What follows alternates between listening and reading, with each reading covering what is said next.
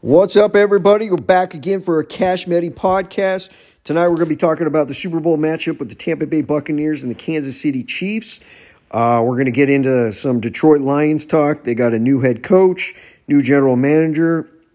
They've agreed that they're going to part ways with Matthew Stafford, and we'll get into some Padre talk with getting Joe Musgrove and signing Profar. Let's start with the Super Bowl matchup. Tampa Bay versus Kansas City. I think Tampa Bay is somewhat, gotten lucky. I think they've beaten two teams that they're not better than. I think the Saints are better than them, and I think Green Bay is better than them. Definitely Green Bay, in my opinion, is better than them. Maybe the Saints are, because the Saints quarterback, Drew Brees, is just done. He's toast. Drew Brees lost that first game in the divisional playoff game. That was just one of the worst performances I've ever seen. Just god-awful performance by Drew Brees. It was actually embarrassing. Even with that said, I think if Cook doesn't fumble, I think the Saints win. So Tampa Bay's front seven has been phenomenal in the playoffs. Devin White is everywhere. He's making tackle after tackle, big play after big play. I don't care what PFF thinks of him. PFF can suck my dick. They fucking suck at their grading system if they think Devin White is no good. That guy's only in his second year, and he looks like one of the best defensive players in the league. He is phenomenal. Now, look, they got a really good front four. Sue helps. Inside, Vita Vea, played a little bit today. Vita Vea wasn't there against the Saints, so you can't say he was helping out Devin White in that game. That front seven just completely dominated the Packers O-line. Some guy in my Periscope today was like, the Packers O-line's not good. Yeah, today it wasn't good because you got Bakhtari or whatever. I don't know how to pronounce his name. Bakhtari, whatever. He's the best left tackle in football. Shit. You don't have the fucking best left tackle in football. Yeah, it's going to hurt your O-line. Rick Wagner, he's played well this year. I don't know how. It's kind of funny. In Green Bay, I think you're allowed to hold a little more. In Detroit, that's always called holding. TJ Lang had 2 holding penalties in his entire career in Green Bay. He comes to Detroit. His first season, he has 4. Kind of weird how that worked out. But Wagner, you're going to have to help Wagner. And when your left tackle's gone, you're going to have to help him. So it was like, which one do you go help? Well, both of them are getting abused that whole game. Barnett and JPP were just kicking their ass. Rodgers, I had some guy on my Periscope tonight telling me Rodgers isn't any good and this and that. That's just a complete and utter joke. Rodgers is phenomenal. I think he's one of the most underrated quarterbacks in the history of the NFL, honestly. I know he's an all-time great. And people are going to bash Rodgers. They're going to be like, he's been to 1 Super Bowl, in his entire career, whatever. I don't know how many years he's been in the NFL. It's got to be close to 15 or 13, 14 years.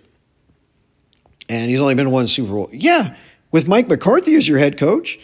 Look, if Green Bay, I don't know what Green Bay was thinking, taking Jordan Love with a first-round pick.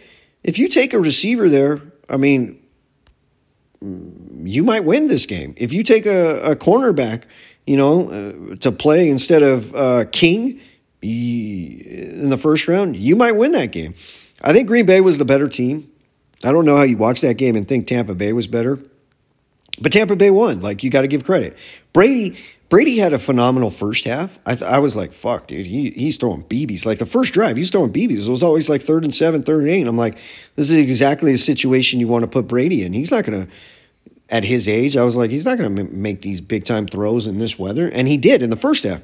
The second half, he was god-awful. He throws 3 interceptions. I don't think the Lions have won a game in the history of Stafford's career when he throws 3 interceptions. So it's funny how people kind of rate or judge quarterbacks. It's always on wins and stuff. Brady helped the Buccaneers win today. I'm not saying he didn't. He made big plays. He made some big throws in the game. The Scotty Miller touchdown was huge right before the half. He throws a dime he's open, but he put it right in the breadbasket. You go for it on 4th and 3. A lot of coaches punt there. Honestly, that's probably the game right there. That gave them a huge lead. What was the lead at half? 21-10 or something? that gave them a huge momentum. Most people are just punting, and you're going to be up 14-10 at half. And you won by 5. So, yeah, that was huge. I feel bad for Rodgers in a way because, that offense is so balanced. They can run the ball. Like, most of these teams can't run the ball that are in the playoffs. Like, the Chiefs don't run the ball that well. The final 4 teams, I felt like only one of them can really are a good running team, and that was the Packers. With Aaron Jones and Dillon and that O-line, I think the Packers have one of, if not the best offensive line in football. Now, their left tackle is out, and that's huge because I think he's the best left tackle in football. But for all the season and most of the playoffs, or not most of the playoffs, but for most of the season, you had, the best O-line in football. Now, it changes. It's harder to play quarterback when your O-line isn't that good. They could have used another receiver, though. So I don't know what the Packers are going to do. I saw all these reports that maybe Aaron Rodgers wants out or this and that. I don't see how you get rid of a guy. You've gone to back-to-back NFC championship games. Now, you got your ass kicked against the 49ers.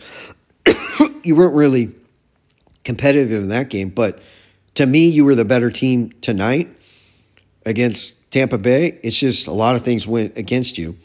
You had the 3rd and 9 early in the game, and Brady just throws up a prayer, and Godwin comes down with it. He probably comes down with that play less than 30% of the time, and if that's incomplete, all of a sudden you're getting the ball. One play later, Fournette scores a touchdown at the 20-yard line. That's just unfortunate.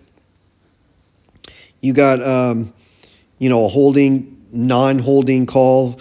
You get an interception. You score 7 off of that, right before the half. That's huge, man. You get that holding penalty, there's a good chance the Packers go down and kick a field goal. That's almost like a 10-point non-call there. There's a good chance. You can't just say, yeah, the Packers would have gone down. I think it was around the 45-yard line. But it was holding. It was PI, and they didn't call it. What else was there? You got a drop 2-point conversion.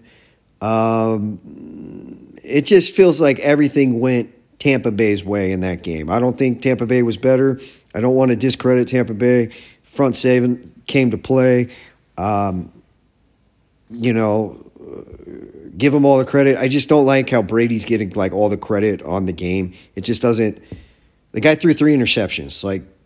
In this day and age, 3 interceptions is like throwing 4 or 5 when I was growing up, because you don't really throw interceptions nowadays because it's almost like flag football up there. It's like 7-on-7. It's a joke. You touch anyone, it's PI. They let them play today, so it was a little bit different. They let a lot of holding get away. Like Seattle used to do in the playoffs with the Legion of Boom, a lot of holding, and it just wasn't called like in the playoffs. And okay, have it both ways. But if you're going to do that bullshit, then how do you call that last one? It was definitely pass interference, the play that sealed the game. But it just seems like Tampa Bay got away with a lot of holding, and Green Bay, for their sake, didn't. Now, you might say, well, you just had money on Green Bay. That's why you were rooting for them, and blah, blah, blah. Dude, I call it how it is, man. Green Bay has been getting calls for decades. Brett Favre, in the early 90s. Ever since Brett Favre became one of the all-time greats, they just started getting calls. And they've been getting calls since. So they've been getting calls for over 20 years. So honestly, I don't want to hear Packer fans complain, because you've been getting calls for years, for fucking years. Never get holding penalties on your offensive line. And you always get bullshit, pass interference calls or never holding on your defense. So I don't want to hear you really complain. Today, I think you got screwed. What have you? You still could have won the game. As far as Matt LaFleur not going for it at the 9-yard line, you're a fucking idiot. I have no idea how you don't go for it there at the 9. If you don't have a good quarterback and you got Jared Goff or something like that, maybe you don't go for it in that situation. Maybe you punt. You say, I got an elite defense. Or not punt. Kick the field goal and you say, I got an elite defense and I could get the ball back. But the Packers' defense has been the weak point of their team, especially their front 7. Secondary is actually pretty good. King got roasted today, but Alexander's a fucking stud. He's got to be a top 5 corner. He's amazing. I mean, who thought they were going to get the ball back? They had a chance. I mean, it was a 3rd and 4, 3rd and 6.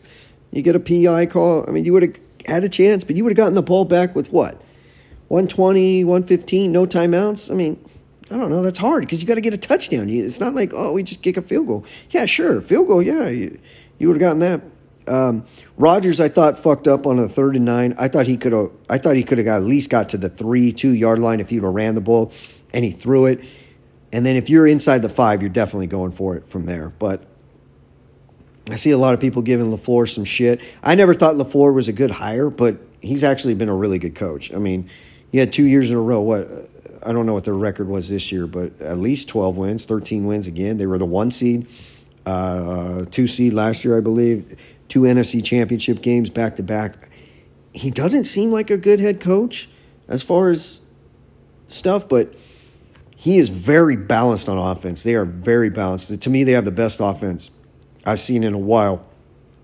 I would like to know what they average points per possession. I would assume it leads the league because, yeah, the Chiefs and the Bills might score more points per game, but that's because they throw more chunk plays and throw it down the field. It is just so hard to stop that Packer offense. And like I said, if the left tackle played, I think it would have been a different game. But moving to the Chiefs-Bills game, it never really was a game. I felt like the Chiefs were always in control. I mean, you get a muff punt, basically a gift, 7 points, and you still get blown out. The Bills have a lot of things to look forward to. I know a lot of Charger fans are giving, Brian Daboll sucks and this and that. I'm like, okay. Yeah, he fucking sucks. Who on that offense, honestly, besides Diggs is a really good offensive player? Josh Allen is. Josh Allen's a great quarterback, sure. Singletary, I mean, there's probably 40 to 50 running backs that are better than him. They have no running game. Diggs is a top 10 receiver. I don't think he's a top 5. He's about a top 10 receiver. Knox is okay. I mean, he ain't no top 10 tight end. He ain't no top 15 tight end. Beasley's okay for a slot receiver. He's fine. They don't even have like a number 2 on the outside. What Brown goes deep, and the kid from Central Florida, Davis, he's okay. But it's basically just Josh Allen making plays and Brian Daboll, in my opinion, calling great plays. I thought Josh Allen ran into a lot of sacks today. He's young. He's only in his 3rd year. He tries to make the big boy play. Sometimes it's just tough when you don't have a running game. And I've seen that in Detroit, being a Lions fan, where homeboy had to score close to 40 points today, score over 35, and he had no running game and basically no defense to slow him down. That is so tough to beat a team. That is so tough. You know, he got it, like I said earlier, he got a gift touchdown. You get the muff punt, you get this easy 7. You go up 9-0. It should be 10-0. They got inside the 10 or inside the 20, and dudes are kicking field goals. Like, stop kicking field goals. You don't have a chance kicking field goals. You're not winning the game fucking 23 to 20. You got to score 35. Someone put like, hey man, I think someone put on Twitter like, yeah, I agree with you. You have to go in the mindset saying you got to score 35. Yeah, your mindset has to be we have to score 35. So you get anything past the 30-yard line and it's like less than 4th and 5 or less, you got to go for it, dude. You have to go for it. Field goals aren't doing anything. If you took every drive and you said we're getting a field goal, I think the Chiefs would sign up for that. They'd be like, sure. I mean, I don't know. What do you have? 8 drives in a game? 9 drives? That's 27 points, somewhere around there. Yeah, I mean, they're gonna beat you. Let's say you had 10 drives. That's 30 points. They're gonna beat you. I mean, you have to get touchdowns. So there was one before the half. I guess you could kick the field goal there, so at least you have some momentum going into the half. Saying we got points instead of, okay, we don't get any points. And it's, I think, 21-9 or 20-9.5. And you're like, okay, we didn't get any points. Now we're kind of screwed. But the one, I don't know. There was a situation, he was like 4th and 3. And he settles. First of all, he should have ran the ball. When it's 3rd and 3, run the ball. Because you know that you should, in your mindset, should be like, we're going 2 downs here. We need 6. And he kicked a field goal. Like, he got it to, like, I think 15 points or something. And I was just like, dude, you're done. The Chiefs came down, scored a touchdown. I was like, the game's over. I think Kansas City's going to beat Tampa Bay. But if Miguel, my buddy Miguel, listens to this, he's a Tampa Bay Buccaneer fan. I'm 0-2. My last 2 bets against Tampa Bay. I thought they would lose both games. I didn't think they'd beat the Saints. Didn't think they'd beat the Packers. They won both. Spread's the same thing. Another 3 points. It's like begging me to bet. I already took Kansas City. If Fisher's out, that could be a factor. But I don't see Tampa Bay's secondary holding up. Tyreek Hill's going to eat them up. Devin White's not really good at covering, in space. I mean, he's a hell of a linebacker, like throwing to the running backs and stuff, but Chiefs don't really throw to running backs. They throw maybe to Tyreek Hill, like kind of swing passes to him. And if you get him matched up on Devin White, he's going to make a move. It's going to be a completion at the line of scrimmage, and it's going to be a gain of 10, 12 yards every single time. He's going to make a move on that guy. Kelsey should eat like he always does. Hill, whatever. I mean, I think Kansas City, like, I don't know if Tampa Bay can go down the field and match them point for point. Tampa Bay, I thought they ran the ball way too much against Green Bay. I was like, you keep running on first down. What are you doing? But that didn't put you in third and longs, I guess. I mean, you'd get like 2 yards and be 2nd and 8. Then you kind of swing one. It would always be like 3rd and 6, 3rd and 5. I guess that's better than being in 3rd and 8s because if you throw. But I thought they wasted a lot of runs to Fournette. If you do that against Kansas City, you're fucking toast. Chris Jones is probably the most underrated defensive player in football. I don't know why he doesn't get the hype to me that he deserves. I mean, an inside pass rusher, he's always getting pressure, it seems like. And when you get inside pass rush, that's as good as it gets. I mean, Aaron Donald, give me an inside pass rusher way before the guy on the edge. Because the guy on the edge, you could just step up, or you could chip. Yeah, you could say, well, we could double team with the guard. Yeah, but if you're using the guard there, it's easy to blitz off the edge or blitz inside. And, I just think the Chiefs will overcome them. And I just feel like it'll be hard. Unless Tampa Bay just gets the front four just almost like when the Giants beat New England those 2 times. The front four would just get a bunch of pressure and Brady couldn't do much. That'd be the only chance, in my opinion, how Kansas City doesn't cover and win. Moving over to the Lions, my Lions have made a lot of noise this week. The biggest is going to be that they're going to move on from Stafford. I'm the biggest Stafford homer. I don't think I'm biased. I don't think homer's the right word. I feel like he's the most unappreciated, underrated quarterback or player I've ever seen in sports and really my entire life. The Lions are piss poor of an organization. They are the goddamn fucking worst. Stafford has had, I think he's played 12 years. It's either 11 or 12. He's had one rushing attack where they ranked higher than 23rd. And that year they ranked 17th. I mean, that is a god-awful joke. So he's never had an average running attack. He's never had a top 16 running attack. He's had one top 10 defense. And when I look at top 10 defense, I just go by points per game. I mean, who cares about yards? Just, are you giving up points? So he's had one top 10 defense. And the year he had a top 10 defense, they went 11-5. Now, they got beat in the playoffs, but they got screwed on about like 15 calls in the Cowboys game.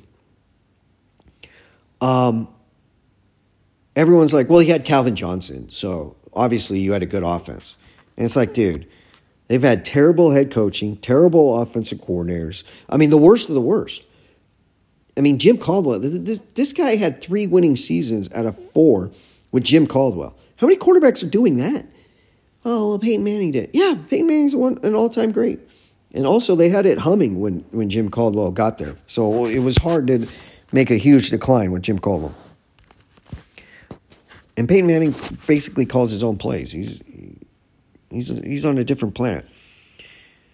Any team, I think if San Francisco, the Colts, New Orleans, New Orleans is kind of fucked on the cap, so I don't know how many guys they're going to lose. But let's say the Colts or San Francisco get Stafford. Either one of them gets Stafford, I'm putting money on that team to win a Super Bowl. Because I think people are going to, come this time next year, I think people are going to be like, fuck, dude, Stafford's pretty fucking good. All the media and all the idiots on Twitter that have always just bashed him and like, oh, he only gets yards in the fourth quarter, which is a false narrative. There's a Detroit writer or a media guy that showed the stats. Like his stats in the second quarter are very similar to his stats. Actually, they're even better, I think, than his fourth quarter stats, like yards in the like per quarter, blah blah blah. Obviously, in the first quarter, you're not going to throw for as many yards because it's the beginning of the game. You're going to try to establish a running game. And third quarter coming out of the half, like what have you. But I think his second and fourth quarter numbers are very similar. And everyone's like, oh, he gets down 3 touchdowns and he gets garbage points. No, he doesn't. He has a lot of game-winning drives. Like, one of the reasons why the Lions, these last 3 years they have top 10 picks, but for years the Lions have always won like this, like 9-7, 7-9 type of thing. And they've had, in my opinion, bottom 5 rosters where Stafford just is so good, he would get them wins. And he never really won against teams that had winning records. He has like this terrible record against them. But I always feel like it was the coaching and never always having a bottom 5 roster. Like their rosters are terrible. Not even just that, it's more of coaching. Their rosters, I don't know, probably most years are like 23rd best, 25th best, somewhere around there. It's not necessarily bottom 5. Some years it was bottom 5. And then there was like 1 year where I was like, dude, it's probably top like 12 roster, somewhere around there. 12, maybe at best 8. But they went 11-5 that year because their defense was fucking good. They had Sue. DeAndre Levy was a really good linebacker. Slay was a really good corner. Sue was like the best defensive player in the league that year, 2014. Cliff Averill. Nick Fairley was really good. The safety from the Texans, Quinn, was good. They had a good roster then. But fuck, man, most years this roster has been terrible. And you always hear like stupid-ass motherfuckers that are just like, well, you got Megatron. Dude, Megatron's one of the greatest weapons you could ever have. But the Lions, like if you listen to Dan Orlowski said when he was there in Detroit was like, the coaching staff would be like, if this isn't open, just throw it up to Calvin Johnson. Like they're just dumb.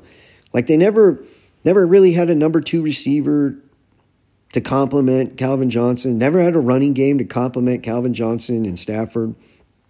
The 1 year that they had, Golden Tate, and I thought, fuck, dude, Golden Tate and Calvin Johnson, what a great duo it's going to be. Look, they went 11-5, and then Calvin Johnson kind of was getting banged up, and his fingers were all fucked up, and he barely, like that year, I think he practiced an entire week, like twice. So like 14 of the weeks, I think he like was out for at least one of the practices.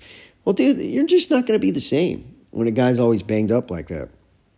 And it just sucks. It was like kind of when he started declining that you finally got a good receiver like Golden Tate to come over there.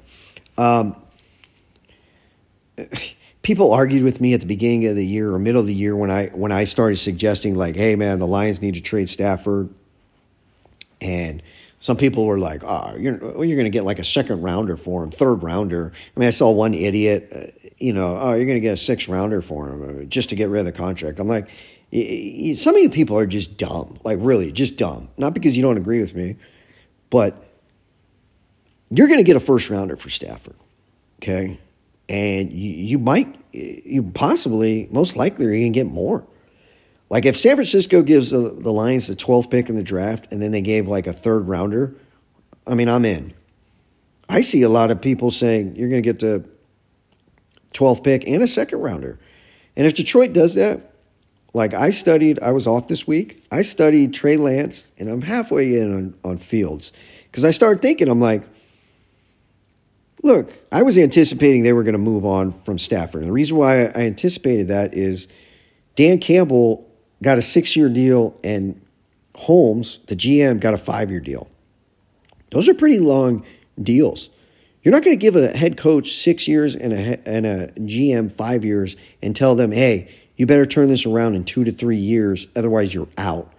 Okay? Now, if they did that, let's say they signed, 4-year deals, then it would be like, well, you better turn this around in 2 to 3 years, otherwise we're getting rid of you. But by giving them 6 and 5 years, you're basically saying you're getting 2 free years, and the third year you better show some pretty good improvement. And then the fourth year, if nothing's done, then we'll get rid of you. But you're basically getting 4 years. And when you're telling the front office or you're telling the organization that you're getting 4 years, Stafford's gone. So once I saw 6 and 5 year deals, I was like, Stafford's gone. And I tried to explain that to one of my buddies on Twitter, who's a Lions fan, lives in Detroit, a huge Stafford guy. And he was, kind of upset at me and stuff. And I was like, dude, he's gone. And then it was funny. It was like an hour later. It's like Schefter reported the tweet oh, they agreed that they're going to move on from him. So you look at it for the Lions' sake is, okay, now we're drafting a quarterback at 7, or you got better trade up. And I started thinking, shit, man, at 7's a bad spot because I was thinking prior to this week, the only worthy guys, obviously, Lawrence is gone at 1, and then Wilson's going to be gone in the top 5. So I was thinking, what's the chance that Fields going to be there at 7? And I started thinking it's not good. It's a very slim chance he's going to be there at 7. But then I studied Trey Lance because I didn't want Trey Lance prior to this week. I was like, there's no way I'm going to take a fucking quarterback who's only played 1 year at North Dakota State or whatever it is, South Dakota. I think it's North Dakota. I watched about 7 or 8 of his games. That kid's good. That kid's really good. I was so impressed with him. I'm only 4 games in on Fields. I would rank Trey Lance ahead of Fields. I was so impressed at how poised he is and how athletic he is, how he could run, and how his arm isn't great. It's not a Josh Allen, Stafford, Mahomes, Aaron Rodgers arm, but it's going to be in the next category, the next, notch of quarterbacks. Is it as good as Herbert's or anything like that? No, I think Herbert, that guy's fucking phenomenal. But it's a really good arm. It's if I was grading it, I would say a B+, maybe A- arm. And then his accuracy is an A+. His poise is an A+. The biggest concern I would have is he plays at a small college and he's playing against guys are wide open. Whoever the offensive coordinator or head coach is at that school is really setting up their players really nicely, scheme wise, and guys are wide open sometimes. So I feel like their talent is way better than the talent that they're playing against. But with that said, he makes so many throws where you're like, wow, that's a nice throw. Or the part that impressed me the most was how big and how fast he is. The guy can run, man. And you need quarterbacks who can scramble and can run now. I'm not saying you can't win without one. Tom Brady's in the Super Bowl. Obviously, he can't move. So you could definitely win without one. But you want someone who is mobile. Aaron Rodgers is mobile. Mahomes is mobile. Josh Allen's mobile. You got 3 of the final 4 that were mobile quarterbacks that could run when they need to. It's 3rd and 7, and hey, play's dead. Got to find a play. Drew Brees can't do that. Phillip Rivers can't do that. Stafford can't do that for the most part. Matt Ryan, he's glued to the ground. He can't do that. He fucking sucks. Watson and Wilson, those type of guys. Obviously Lamar, but Lamar's I don't put him in with these quarterbacks. But yeah, it's a 3rd and 8. Lance can scramble and get a first down easily. It's a 3rd and 2. You could run Lance, fake the dive and run him, or just snap it to him and have the fullback or whoever in motion and pulling and just run him. Is that big. Is he Cam Newton big? No, but he's he's probably bigger than Deshaun Watson. He's more physical. He's not as elusive. He's really fast. I couldn't believe how fast he is, unless the fucking kids he's playing against, which, yeah, I mean, the competition he's playing against isn't as fast, but I was really impressed with him. So I think all four of those guys for Detroit are worthy of the 7th pick of the draft. And you just think of it draft-wise, if the Jets don't trade for Watson, which they could, I don't even know if number 2 they take a quarterback. They should, because Darnold's fucking sucks. They should go Wilson. So let's say they went Wilson, Lawrence went 1. You would have number 3 with Miami. If I was Miami, I would take Lance, but Miami's not going to do that because they took Tua, who fucking sucks. Last year at 5, they made a huge mistake. Should have taken Herbert. Not that I said that. I mean, I'm just playing now about it. I mean, I didn't watch too much of Tua. I thought he was a very tough evaluation because guys were just so wide open. It's like, Jesus Christ. O-line was great. Everything. I wasn't like 100% on Herbert. I wasn't 100%. I didn't evaluate them enough to give too good of takes or opinions on it. If you ask Chris Curran, a pretty good guy on Twitter, he's a Charger guy, he asked me to kind of look up Herbert, and I said, yeah, I think he could be good. I didn't think he'd be like this. If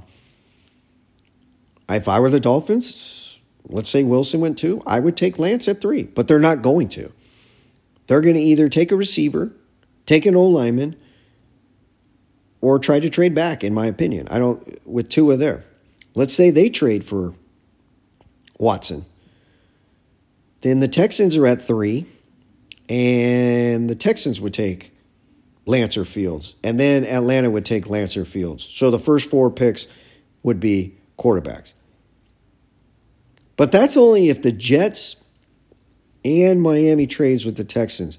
So in that scenario, I think that's highly unlikely to happen for both of those things to happen. So let's just say the Dolphins take Jamar Chase or Devontae Smith at number 3.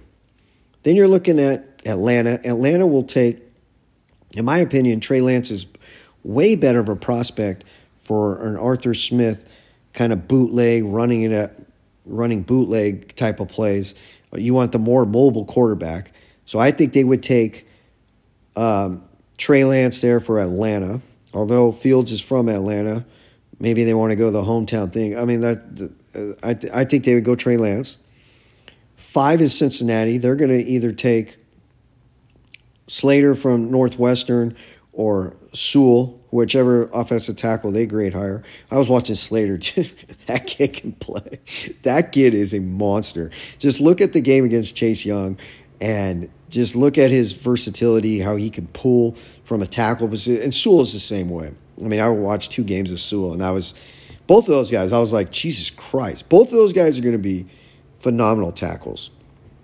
So they're going to take a tackle there. And then the Eagles, there's no way they're going to take a quarterback at 6 because they fucked up, paying Wentz, and then they fucked up, doubled down, and fucked up again by taking Hurts in the 2nd round. So they'll take, a receiver or a defensive lineman or an old lineman there. Either way, they're not taking a quarterback. Then you got Detroit. Now, where Detroit could get scared is, do we sit at 7 or do we have to trade up? Because Carolina's at 8, Denver's at 9, and pending what San Francisco does, is at 12. Could they trade up? So, in all those situations, though, Detroit's going to get a first-rounder for Stafford. They're going to have the most ammunition from pick 7 and further down to trade up. So, let's say, Cincinnati.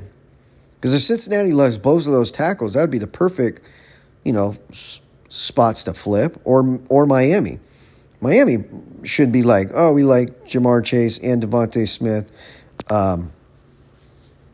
We could get them either at 3 or 7, or get the other one at 7. Do we flip with Detroit? I mean, that would be perfect. And Detroit will have the ammunition, in my opinion, after the Stafford trade. So I think Detroit will get their quarterback. I like what Detroit I don't know on the GM and head coach. I don't know. I know a lot of Charger fans were giving me shit about Anthony Lynn. I kind of like the Anthony Lynn hire. I mean, you're talking about a guy who's already had head coaching experience. Obviously, he sucked as a head coach, but the main thing that he sucked at was clock management. I think he's fine calling plays. Everyone's like, no, he just runs the ball every time. Look, yeah, he runs the ball too much. I agree with you on that. But Herbert had a good year. You got to give him some credit for that. You can't just make it like Herbert, was everything. I mean, look at him at Oregon. Although Oregon's coaching staff was just god-awful. It cost me $500 on my that Oregon wasn't going to make the playoffs. I put down $50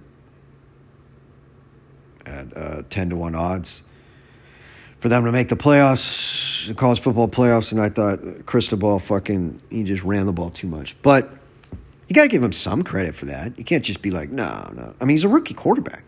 So I think he'll be okay there. But the reason why I like the hire is because he's been a head coach before. And Dan Campbell, I mean, technically he's been a head coach, but not for a whole season. And this, I think that helps out. Aaron Glenn, the defensive coordinator for Detroit, I don't know if he's going to be good. Who knows? But I really like getting John Dorsey to be like the assistant general manager. I mean, John Dorsey has built the Cleveland Browns roster, and he built the Kansas City roster. And those rosters are minimum top 7 rosters in all of football. I think the Browns roster is loaded, and I think the Chiefs roster is loaded. He's going to take gambles. I mean, he drafted Tyreek Hill. He drafted Kareem Hunt. He's going to take gambles on guys, but, he drafted that one guy. What was that guy's name? Callaway from Florida for the Browns. I mean, that one didn't pan out because he was a knucklehead. So you're going to get – but he's going to get him talent in Detroit. I mean, that guy was a great GM. It's just he took too many gambles where it made the organization look bad with, some bad people, guys with off-the-field issues. But I like that. You got Holmes. I like that Detroit's doing a full rebuild. Being a Padre fan, most of you are that listen to me, remember when the Padres would go into the half-ass rebuild or the Chase Headley era or the Will Venable era? Well, Chase Headley, that one season, had that huge second half. And I remember he had like 2 or 3 years left on his deal. And I remember in the offseason, I was like, we have to get rid of him. Our team fucking sucks. If we got rid of him, we were going to get 2 top 100 prospects, minimum 2. 2 in like a throw-in or like a decent other prospect. You're going to get 3 good players or 3 somewhat good players, and hopefully 2 of them hit, and you're going to be – that's what you had to do. But they were so scared back then to like get rid of their best player and have this terrible roster going into opening day. Well, you were going to suck anyways. Who cares if you win 75 games or 62? Who gives a flying fuck? As long as you have a plan 2, 3, 4, 5 years from now that you're going to be good. Well, look at the Padres now. When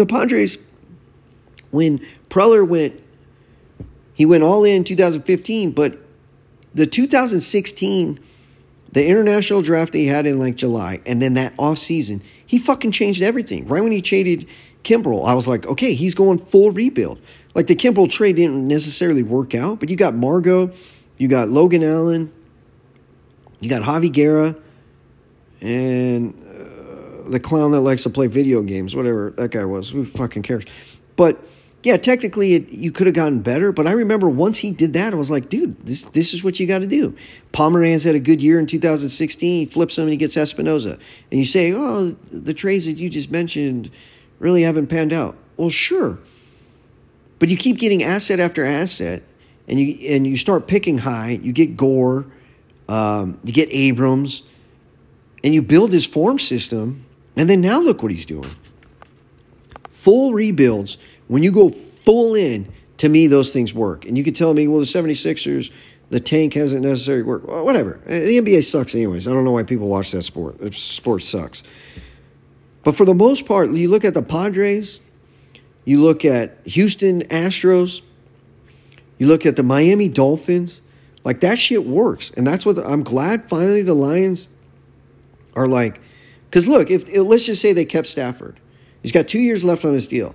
You could tell me, look, the Lions offense is pretty good. It's only missing, like, one receiver to make it, like, a top 5 offense. I could believe that.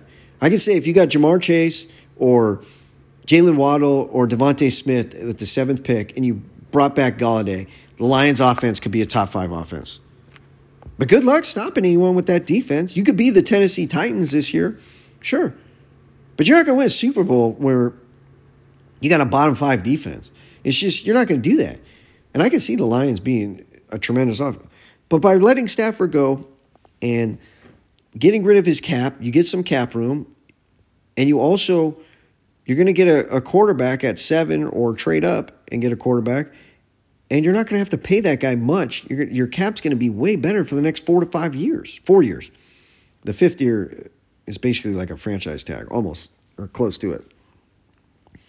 So you're going to have 4 years of, basically, you can build a team around that quarterback and have space, and you get drafts, and you're going to pick probably in the top 10 next year, and you go from there. It's just way easier to do it that way. What the Dolphins did is correct. Even the Houston Texans in the Deshaun Watson situation, even if Watson didn't want to get traded, if I were them, I would trade him. Go get 3 first-rounders or 2 first-rounders and 3 second-rounders, whatever, or 2 second-rounders and a 4th and something. I mean, just go stockpile picks because you have no chance with Deshaun Watson in the cap situation that they're in and the defense that they have. They don't have any good young defensive players that I could think of. And they don't really have any good young offensive players except for Watson. What do they have? They have a few good old linemen. Tunsil. I mean, the Tunsil trade was a disaster. The Kenny Stills trade's a disaster. It's just a shitty situation because you let a head coach pretend to be a GM. It's just a joke. It's a fucking joke. All right, move over to the Padres. I love the Joe Musgrove trade. I mean, I love it. And I've said this on Periscope. I said it on Twitter, so I might be repeating myself for some of you that follow me or give a rat's ass what I think, which is, I'm sure, a very slim amount of people. But 4 or 5 years from now, when we look back at this Joe Musgrove trade, and let's say Hudson Head is, a really good center fielder for the Pirates, and he's like a fringe all-star. I don't think he'll ever be an all-star. Let's just say he's a fringe all-star. And let's say Musgrove, got hurt for half a season, and he pitched a year and a half, and his ERA combined 2 years was 4.2. And you're like, dude, he wasn't even that good for us. He was just okay. And you say, Jesus, we gave up Hudson Head for him. Don't look at the trade just that way. Look at the trade of how did Morejon develop, how did Weathers develop, and how did Gore develop? Because to me, getting Musgrove helps that development for those 3 guys, and it helps it significantly. Morejon now, hopefully, I'm assuming, will start in AAA or AA, and then by mid-May or mid-June, come up and be a long reliever. So, because you have to almost buy innings this year. And what I mean by that is not everyone's going to have to. I don't think you could throw anyone 200 innings this year because they didn't get to pitch enough innings last year. Their arms just aren't going to be ready for it. You can't throw 70, 80 innings last year and then, we need you for 200. You can't just double or more than double it. I could see people going over 150 innings, but you're going to have to buy innings. And by not having to use Morejon or Weathers or Gore as the number 5 starter, to me is huge. And you would have had to if you didn't have Musgrove.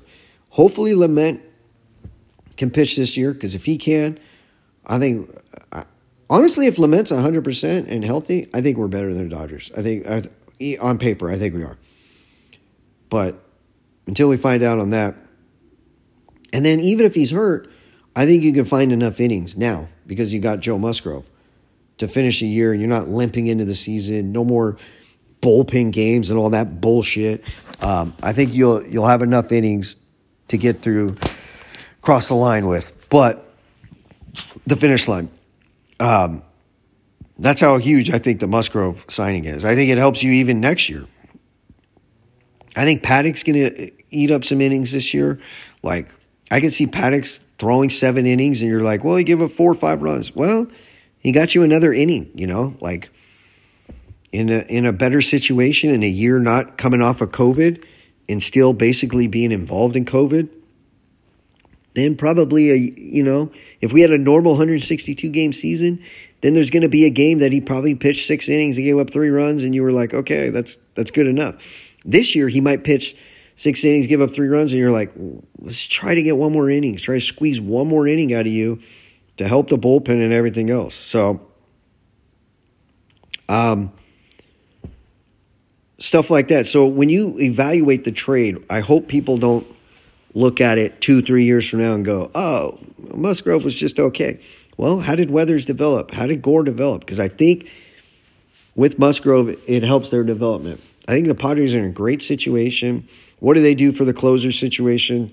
I don't know. I think you have enough bullpen guys right now to get you across the line, but to the finish line. But I think it'd be nice to get a closer for the playoffs. I'd rather have that significant closer.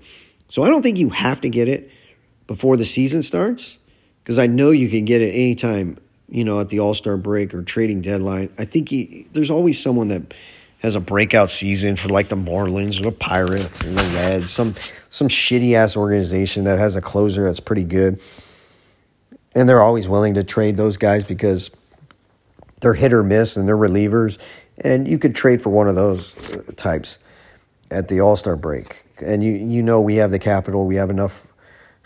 We have enough minor leaguers, even though if you look on Twitter, oh, my God, they gave up their whole farm for Clevenger. Oh, my God, they gave up their whole farm for Darvish. Oh, my God, they gave up their whole farm for Snell. Oh, my God, they gave up their whole farm for Musgrove, even though we still have a top 5 farm system. And we only gave up, one top 5 prospect in our whole system in all those trades. So you could do that.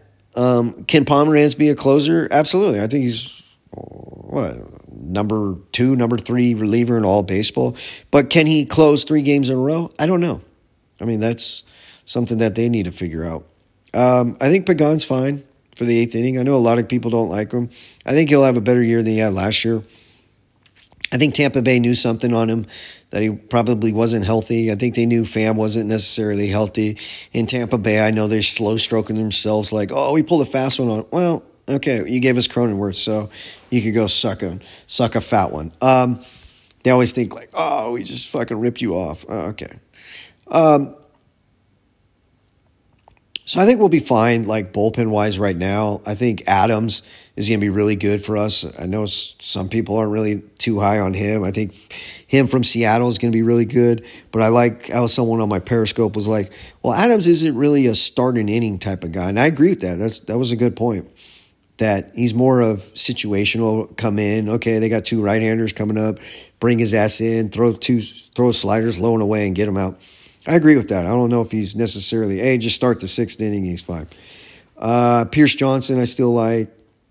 Jose Castillo is a wild card. We'll see what we got in him.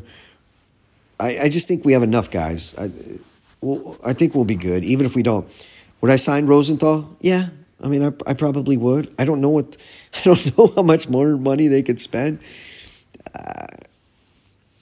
Seiler, it doesn't seem like, it seems like Seiler can almost go to the luxury tax and get there. So I think we're going to be good, Padres. And let's say we don't win the World Series this year. I still think we got another 3 to 5 year window. I think you'll see a Tatis extension before the season. So I put $100 when I was up in Vegas on the Padres and win the World Series. So I like their chances. Like I said, if Lamet's healthy, I think we got the best team in baseball. If he's not, I still think you go into a series with Darvish and Snell and either Musgrove or Paddock at 3. I mean, Paddock could bounce back. I wouldn't be surprised he bounced back this year.